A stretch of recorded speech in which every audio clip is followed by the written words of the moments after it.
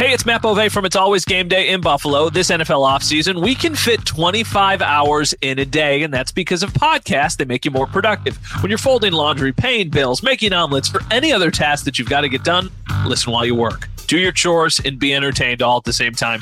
It's all about the Bills, the news, insight, analysis, and of course some jokes too, on demand, so it fits into your busy schedule. Follow the It's Always Game Day in Buffalo podcast on the Odyssey app or wherever you get your podcasts. This is Matt Spiegel, and I can't wait to bring you Season 2 of the PBP, Voices of Baseball. The very best play-by-play voices in the game talk about their craft. It's a job so special that even Joe Buck told us he will probably go back to it. I'm 53, basically 54. I think it's too early to say nevers at this point in my life. I think at some point I'll get the itch again. Incredible guests sharing great stories from your favorite teams coming this year. Find us on the Odyssey app or wherever you find podcasts. Sal Capaccio, Matt Bove. It's Always Game Day in Buffalo. Thanks for following along here. Don't forget, audio, iTunes, Spotify, Odyssey app, video, Always Game Day in Buffalo. Find some clips on Twitter. Go to my YouTube channel, Coach Sal C on YouTube, I believe it is. But I always forget it. They created it years ago, and it's not Sal Sports, but I got to go check and make sure. But either way, we're doing this whole thing, and that was really cool to see him right there. He was grinding away on the tape. Yeah, the bandana when he walked into the, got into the Zoom call, I was like, wow, this guy is business. I absolutely love that. I've followed him along for years and years and years. Anybody who's in the business follows him in some capacity. So to talk to him was great, but also to just see how passionate he is about it. Like just grinding away at film, wearing a bandana, sweating, just going like, I'm grinding right now, baby. Like, all right, well, let's go. Matt, one of the possibilities for the Bills, of course, is to trade pick number 27, whether that's up or down. And in fact, famously, the Bills were involved in a trade for pick number 27 back in 2017. That's where the Chiefs were. They went up 17 spots. The Bills went from 10 down to 27. The Chiefs, of course, select Patrick Mahomes. The Bills select Tre'Davious White. They pick up another pick that wound up being, I think it was Deion Dawkins maybe in the second round. And that was the Matt Milano draft. I don't know. I can't remember the exact detail, but remember, they picked up an extra first rounder. We know that. But since then, even 2018, 2019, and last year, 2022, in those three drafts, pick number 27 has been traded 4 times, actually. I did the research and I did the numbers on this, okay? And it's actually been traded up, it's been traded down, and it's been traded for a player. Now, the player one was interesting because the trade happened before the draft. It was the previous season. But it's worth noting, pick number 27 was traded for a wide receiver, Matt. It was the Raiders who traded Amari Cooper to the Cowboys for their first rounder, and that wound up being pick number 27. Okay, interesting. What pick did the Bills have before they drafted Elam last year? Do you remember? They moved up a couple spots to get I think it was 28. Did they go from 28 to 25 maybe or whatever it was? Yeah, somewhere in that range, but it was close. So, I mean, this has kind of been status quo now for the Bills being at the end of the first round, and that really did start. The only year that it didn't happen was the year, well, I guess it didn't happen twice because in the Josh Allen draft and the Tremaine Edmonds draft, there was the Cordy Glenn trade to get them farther up the draft board. They had the second first round pick. Then in the 2019 draft with the Ed Oliver pick, that was, a top 10 pick. But since then, they haven't had these big premier players in the first round. But I think that adds to the intrigue. Some people say, oh, maybe it's not as interesting because they don't have as high of a first round pick. I think it might be more interesting because there's so many different ways they can go. I think when you have a high pick, you kind of know which way they're going to go. Like the Ed Oliver draft, it felt like it was going to be Ed Oliver or TJ Hockenson, and it was Ed Oliver. The Josh Allen draft, we didn't know which quarterback it was going to be, but we absolutely knew that their first pick off the board was going to be a quarterback. And then even last year, it just always kind of felt like it was going to be a corner. It never necessarily felt like it was going to be Elam because there was also McDuffie in the mix and it's like some of those other guys who were like more of the like tier 1B, not tier 1A, but it always felt like a corner. This year, they could legitimately draft like any position that isn't quarterback, and I wouldn't be crazy surprised. I think that's a testament to the roster that they built, right? I mean, they have a good roster, and it's, want to call it luxury? I don't think so. I think that's what happens when you have a good roster. You don't have to go reach for something that because you think you need an immediate need. We can make arguments for that, but they could definitely go across the board. Let's go back to 2018. This is the year after the Bills were involved in that trade. This is the year the Bills selected Josh Allen and Tremaine Edmonds. In that first round, the New Orleans Saints, the pick was traded twice that year.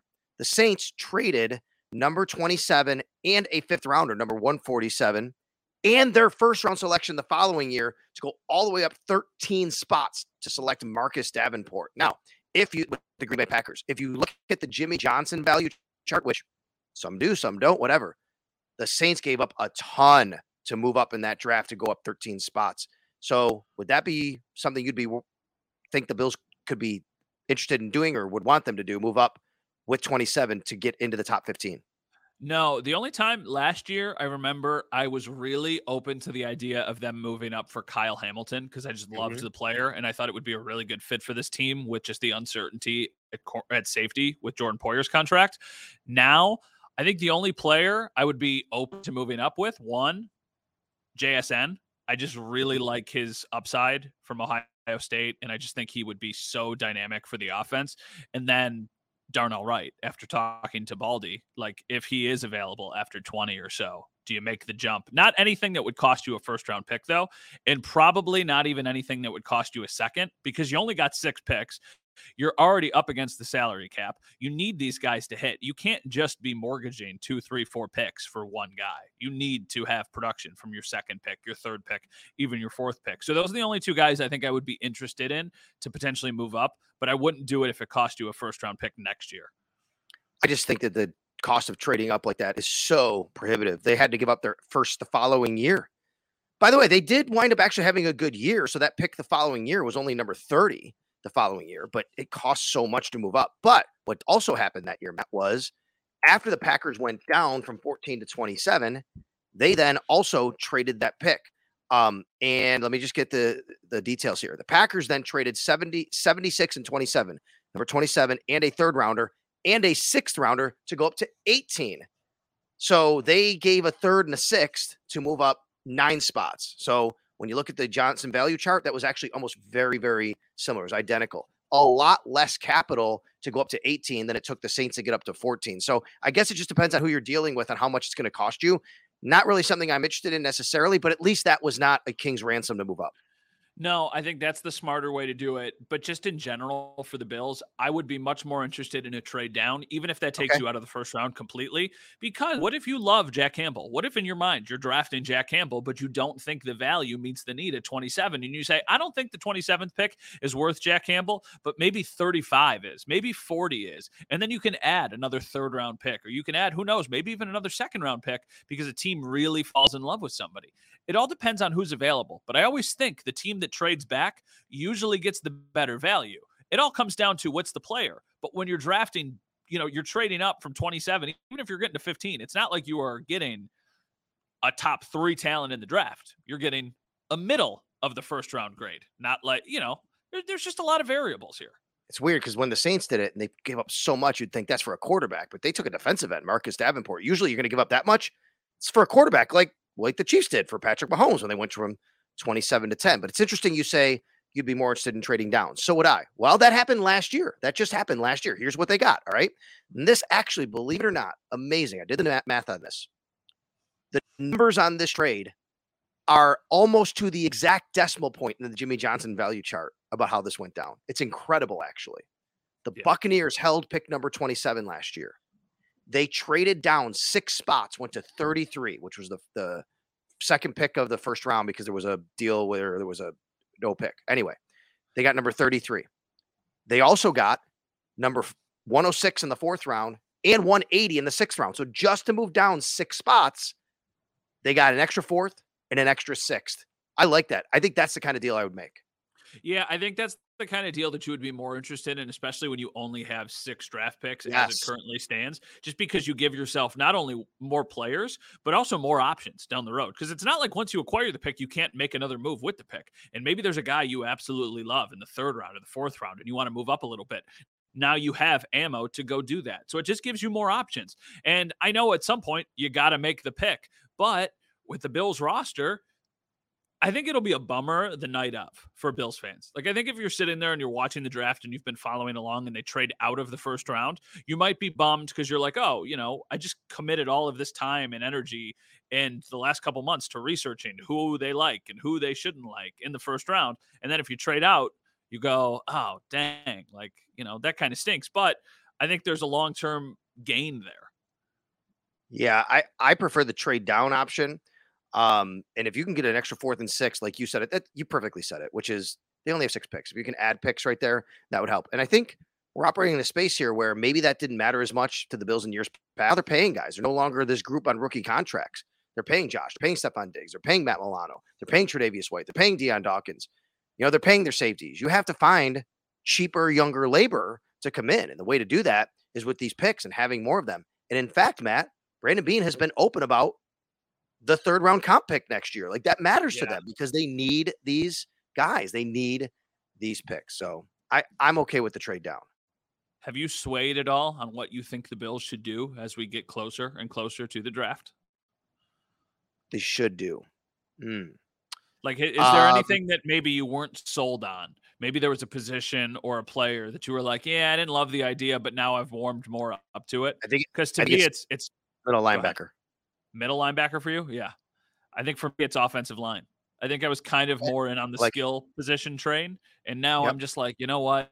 There is something to be said about protecting your asset that's $258 million and just, making sure because they really did get beat up at the end of the year. Their offensive line, just really on both lines. It's just like they got taken advantage. Remember how many?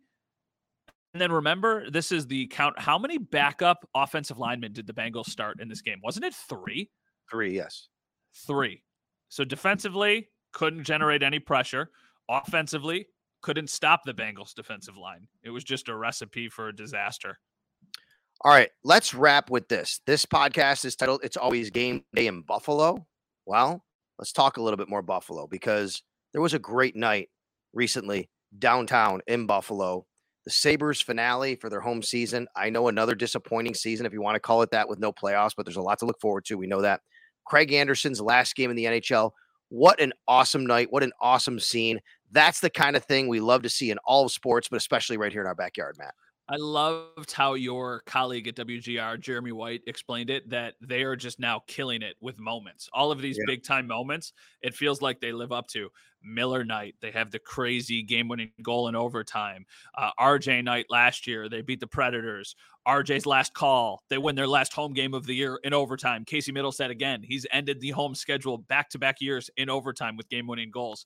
The season opener, they come back from behind, they win. Like, it feels like in these moments, they're starting to really step up. They're on the verge of being a good team. They've still got a little bit of growth that they need to do. And I feel like there will probably be a couple players on this team this year that will individually regress a little bit just because the numbers were so impressive. But the collective product, I think, will be a lot better. I really, really do believe with average goaltending this year, the Sabres would be in the playoffs right now. And I think that if you get average goaltending next year and you make a couple tweaks here and there, you find a defensive partner for power, you maybe add another middle 6 winger, you have Savoy and Kulik somehow in your lineup. You're talking about a really, really talented team. As we get ready, I'm starting to look at the brackets for the NHL playoffs. There are very few teams that I think have assembled a better group of players and prospects than the Sabres right now. And I know we've said that for a long time, but now it's not all a projection. Now it's a little bit of a projection and a little bit of what they've already done in the NHL. And I think that could be something special. Who are you picking to get to the Stanley Cup Finals because by the time people hear this, the playoffs will have started? Boston. I think the best team in the NHL. Yeah, I think they're going to get there. I think they're going to win. I hope not. I think it could be a Boston versus Vegas Stanley Cup. Oh, I know. I mean, I hope not either, but I just think it would be just this. Give me the Oilers and noted Bills fan Zach Hyman. Give me Connor McDavid. I'm totally fine with that. I'd love to see that. I agree with you. But how about Lindy, right, Matt? Yes. If Lindy and the Devils can get out and get to the Cup, that would be awesome. I'm totally down with rooting for Lindy Ruff. I was going to say, I think the team that I would be most likely, the team that I would be rooting for and will be rooting for, I think is the Devils. And I also think, and I know this sounds crazy from somebody who grew up in Buffalo and lived through 05, 06, 06, 07. I don't hate the Carolina Hurricanes anymore. Like, besides the Devils, I would be totally fine if Carolina won. I like the team that they have there. I like the players they have there. I like Edmonton, too. I just don't trust Edmonton in the playoffs. With Matt Bove saying he doesn't mind the Carolina Hurricanes and they'd be okay with them winning, we're going to leave you with that to chew on here on It's Always Game Day in Buffalo. Hey, thanks to Brian Baldinger. That was really great. We really appreciate him joining us So we have some really cool things planned right here on It's Always Game Day in Buffalo, including coming up soon. We're going to talk to the schedule maker, Mike North, the VP of Broadcasting. Really looking forward to that one, Matt. Yeah, and I remember listening to the podcast last year when you interviewed him, and I was just glued to my car. I actually can specifically tell you where I was. I was listening to it in the Wegmans parking lot while my wife went inside to get groceries, and I was really enjoying the podcast. And I was like, you know what? Just if you want to go in, you can. And she's like, yeah, just you can stay out here. So I had the windows down. It was right at that time when the weather starts to get nice, so you want to be outside as much as possible. And the Bills have become must-see TV. So we're not breaking any news that the Bills are going to play multiple primetime games this year, because guess what? They are. They're going to play a lot of them because they're really, really must-see TV. But it'll be cool to see his perspective about, how they have become that and how they'll be showcased around the league. For Matt, I'm Sal. Thank you to Lucas Buckley for helping us put everything together here on It's Always Game Day in Buffalo. We'll talk to you next time. Enjoy the NFL draft.